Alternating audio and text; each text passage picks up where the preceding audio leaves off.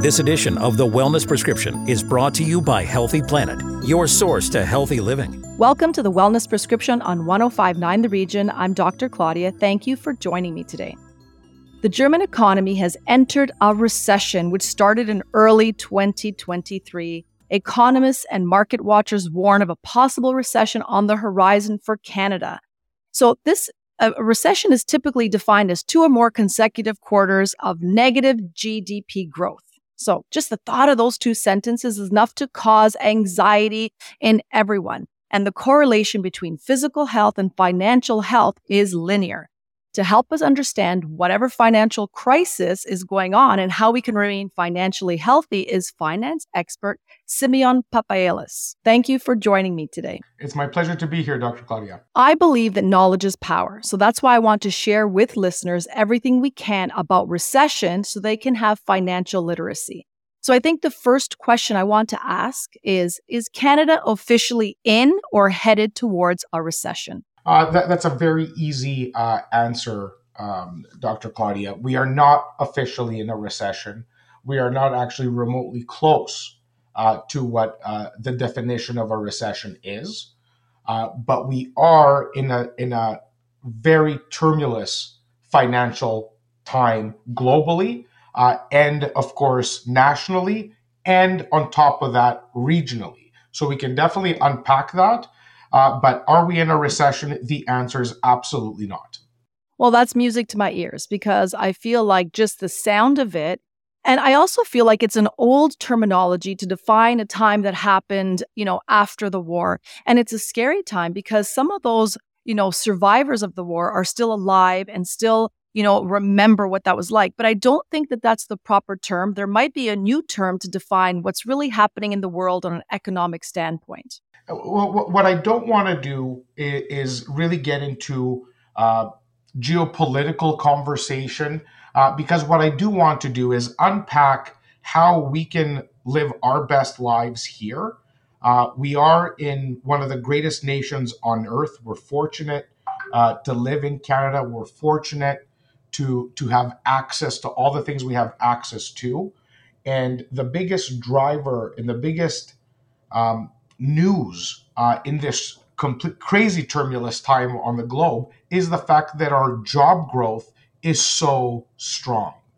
That is the biggest component of it all. If people are working and jobs are available, people are living, people have continuous and security, and they don't feel this crazy anxiety that, isn't over tomorrow. Is there going to be mass layoffs? No. On the contrary, our government is signing the biggest plant contracts on this earth, bringing Windsor, bringing St. Thomas, opportunities here in Ontario that are going to be enjoyed by generations to come.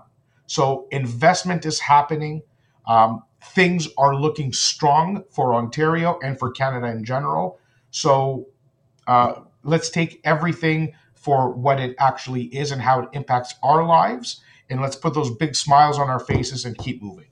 And I like that you say that. And I really want to make this a positive conversation because you're absolutely right. So when we see construction happening in the city, to me, that's a sign that means the economy is thriving, the economy is moving, and jobs are available.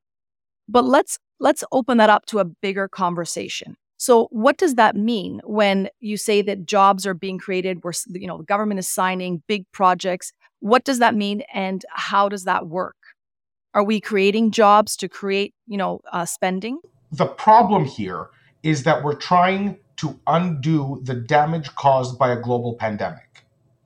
If the pandemic did not happen, we would not be talking about interest rates and inflation and recession.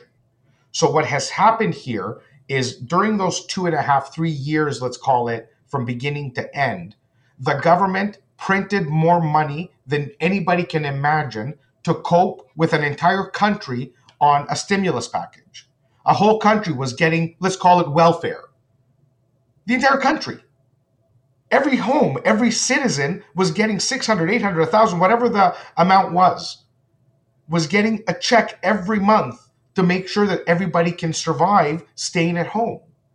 We're talking about billions or trillions of dollars. So when that happens, that is an artificial problem, but it's a problem that is real nonetheless. So in order to address it and reel back that money off the market now, because that devalued the economy and pushed prices up, too much money flooding the street. That is what inflation is. For anybody trying to kind of figure what does that exactly mean? When you flood the market with money, money loses its value like anything else. So to get that money off the street, we have to stop spending it. In order to stop spending it, somebody has to take it. And the way that that is done is by your mortgage interest rate going from 0.5% or 1%, where it was free money. It was literally free money because inflation at 2% was higher than the interest rates. Now goes to 7%, forcing you to pay for your housing at this cost, taking your ability to go to the movies tonight, taking your ability to put in a pool in your backyard, taking away your ability to go on a trip. By you not spending that money, by you not consuming, being a consumer, now the merchandisers, the whole chain has to cut back and induce you to spend by lowering prices. Thus, inflation coming down. The minute you stop spending, what does any retailer do? They go on sale, bringing the cost of goods down. So the biggest marker in any country, in any economy, is housing costs, because it is the first thing any of us want to do is we make sure our rent or our mortgage is paid. First order of business. Second order of business, maybe first, is food. So the whole grocery inflationary period where everybody's like, my grocery bill doubled or tripled, that's real. That's a problem, because groceries and housing are not negotiable. Nobody wants to go on the street. Nobody wants to go to the food bank. That is for people to go that need it, that have not been able to cope. So the first thing we do is those two things. So if that's how the government, the Bank of Canada interest rate changes, increases our costs of living inside the house, for you to stop spending outside of the house and rein inflation in. And over the last year, you saw obviously it was affected. We were at 7-8%, and we're down to about 4 now. We have a little ways to go, and tomorrow, very possible, we're going to see the last small increase. The Bank of Canada will be making an announcement. Don't be surprised if you see a quarter percentage point increase in interest rates again.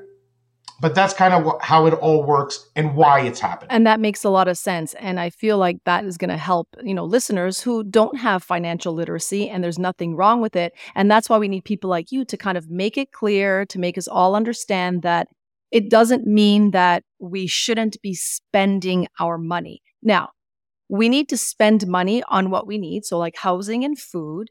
But do we also need to be aware, there's also good debt. You also need to have a little bit of debt in your life in order for you to, have financial stability. Let's talk about that.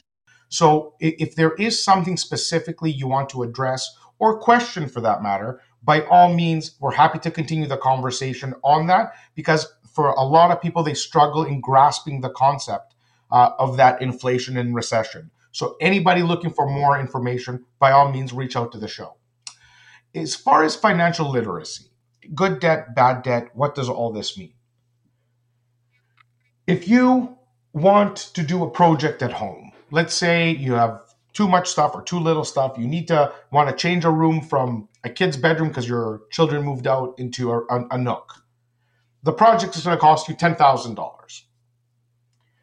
If you do not have that in savings and you choose to use a credit card to finance that project, that credit card at 19.9% typically is going to cost a specific amount.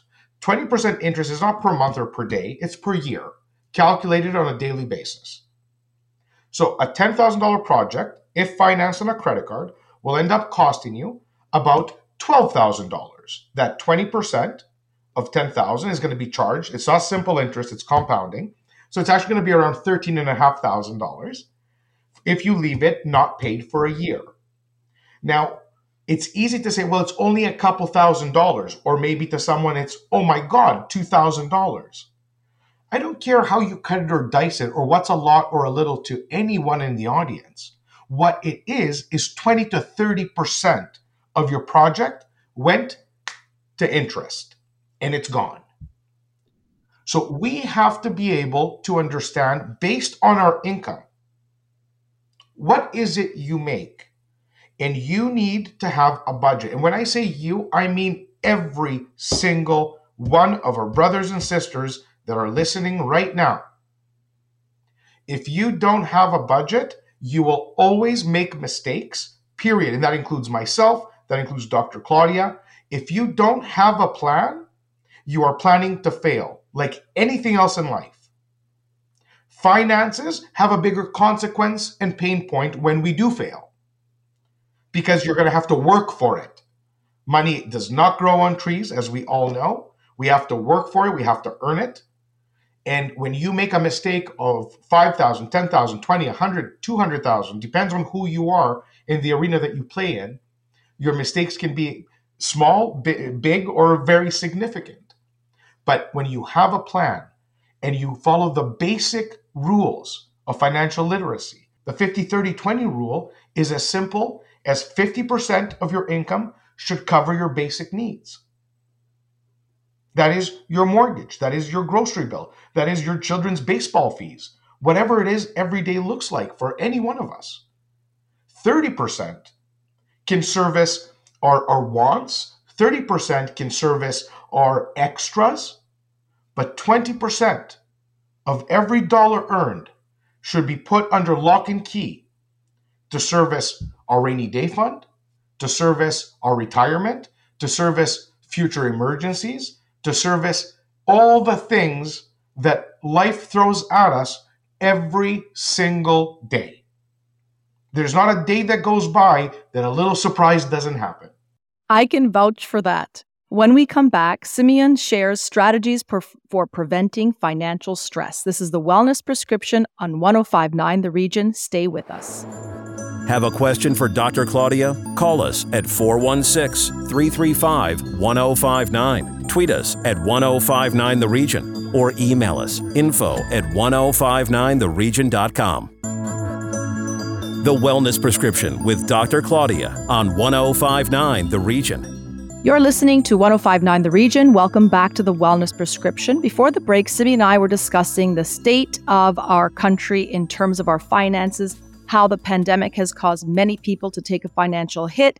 But the good news is he doesn't believe that we are actually in a recession. So yes, Yahoo for that. Thank you for clarifying that. Well, we all know that finances are a large or a huge source of stress in relationships, in lives, and to individuals' health. So that's why we're having this discussion today. We really just want people to be financially healthy as well as physically healthy. And so if we can break down the financial, status of families and help them achieve their financial goals, we are definitely contributing to their overall well-being. So you talked about the 50-30-20 rule. Let's continue on with that conversation. So we have a family who is trying to save 20% of their earnings. Now, we talked about having a home project that could be a good debt or could be a bad debt. So if you have a project that's $10,000, I guess the idea is not to put the whole amount on a credit card, but maybe to use a line of credit or to use whatever money you have put aside in your savings. Is this correct? It's a little bit more complicated. The definition of good debt versus bad debt, any retail debt that serviced a want is bad debt. If I'm walking down the Mink Mile and walking down Bloor Street and I see a sweater at Hermes and it's $2,000, there is not many people in this country that can actually afford to buy a $2,000 sweater, myself included. If I were to indulge, if I were to spoil myself, if I were to make an impulsive decision to buy a $2,000 sweater, I just have to understand that sweater is going to be going on a credit card because I don't have that money in my pocket for that sweater. I never budgeted for it. I was walking down the street and it looked amazing. The minute you swipe that card, the minute that sweater comes into my home, that increased my bad debt load. The only good debt load is debt load that services a purpose and makes you money. If the debt that you take on is making you more money as an asset than it does to service the debt, that is good debt. So when we invest in real estate, for example, there is a reason why I have never met a person that has material wealth that is not invested in real estate. And I am a big proponent of investing in real estate. I am a real estate investor as well. And the reason that is good debt is because by taking on a mortgage and having a tenant, for example, inside this unit, it services the mortgage. And that debt is making you money over time with increased value, with cash flow, and tax deferral strategies, etc.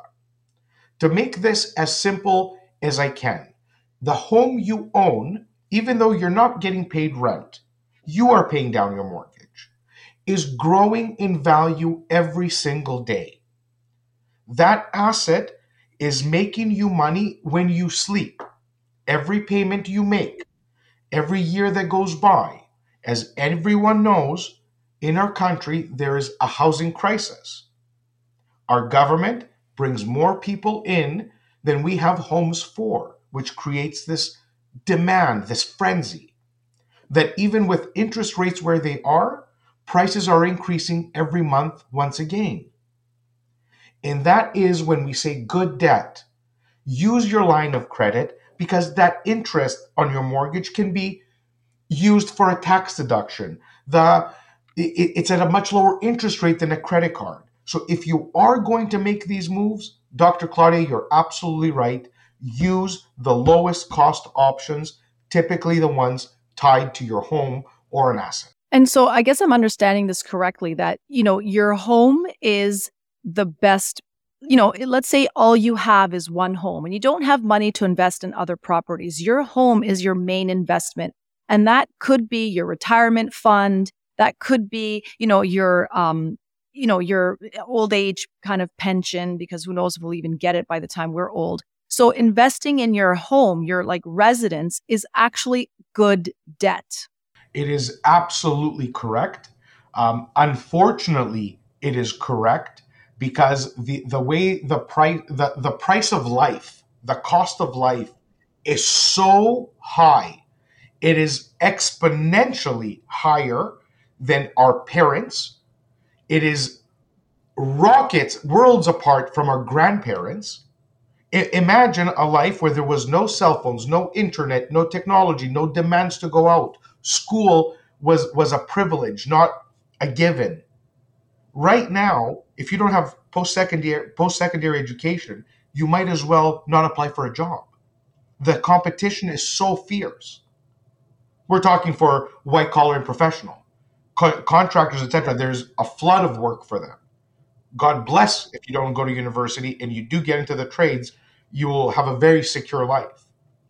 But at the end of the day, the cost of life has become so big and so significant that for many Canadians, for many of us out there, the opportunity to save is not there right now. And for those who are homeowners, this is your nest egg.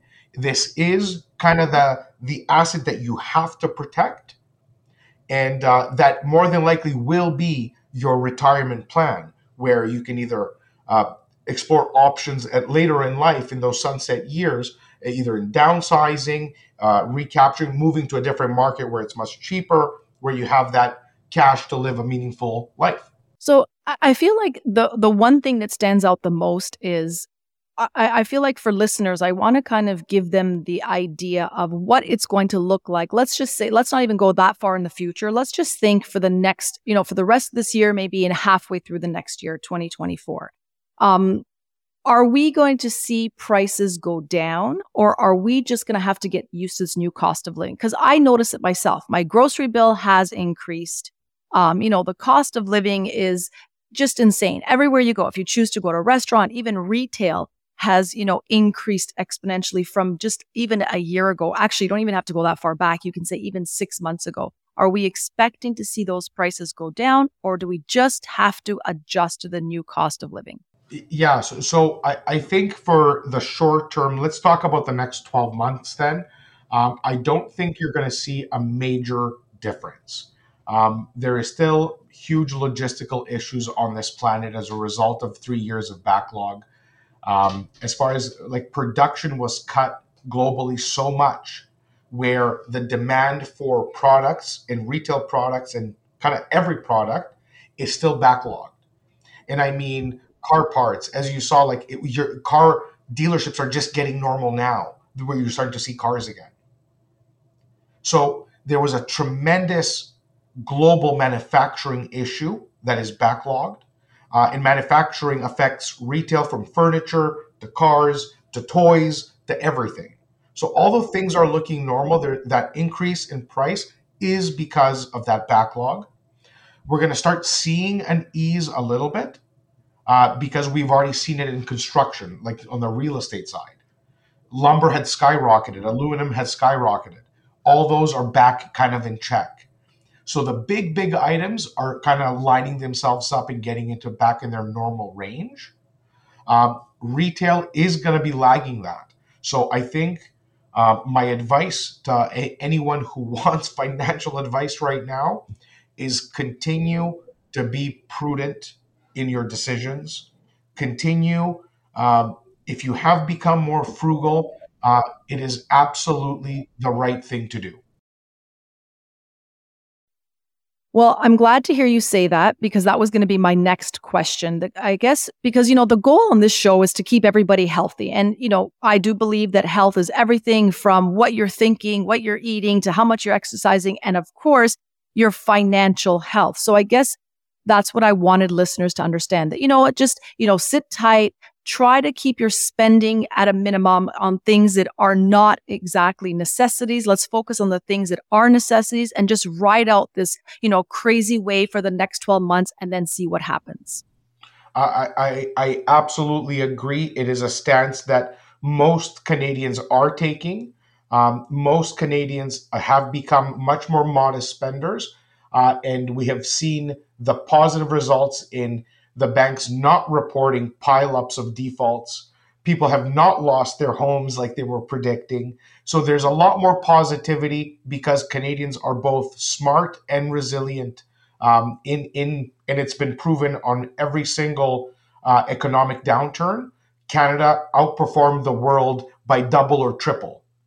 So we are savers, we are resilient, and of course, we heed advice. If somebody tells you like things are not good, more people than not, will take that advice and modify their spending and their habits to make sure they don't fail.